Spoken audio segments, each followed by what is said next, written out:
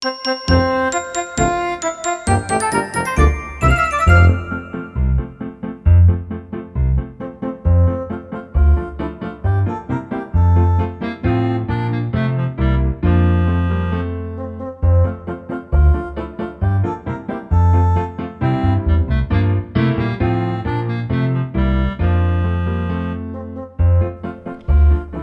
Christmas and welcome to the 12 Tips of Christmas on the ESP podcast.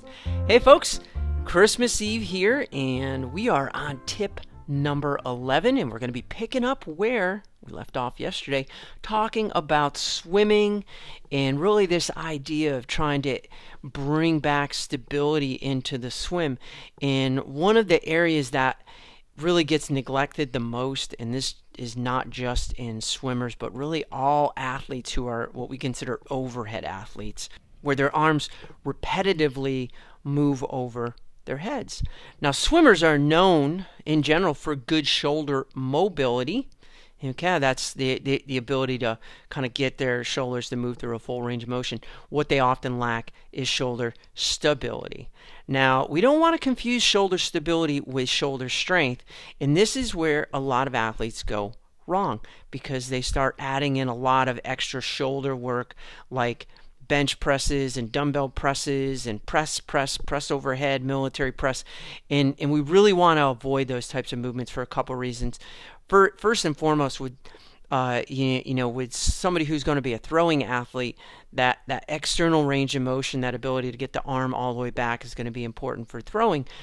But for athletes like swimmers, they tend to be anteriorly or front dominated, and so they tend to have a lot of extra internal range of motion there, and so that gets dominant, and so we don't want to add to that. And plus, with overhead lifting, we end up exacerbating the potential for shoulder impingement, which causes a lot of pain. What we want are holds overhead, static holds that are going to develop dynamic stability. I had mentioned on the tip number 10 about the Turkish get-up. The Turkish get-up is great because it involves dynamic stability, where really you're trying to hold that arm overhead in place as the body moves through different ranges of motion. And so we want to add in things like carries, have a kettlebell, carry it around overhead, okay? You might want to do some push presses, but not military presses. Again, Turkish get up.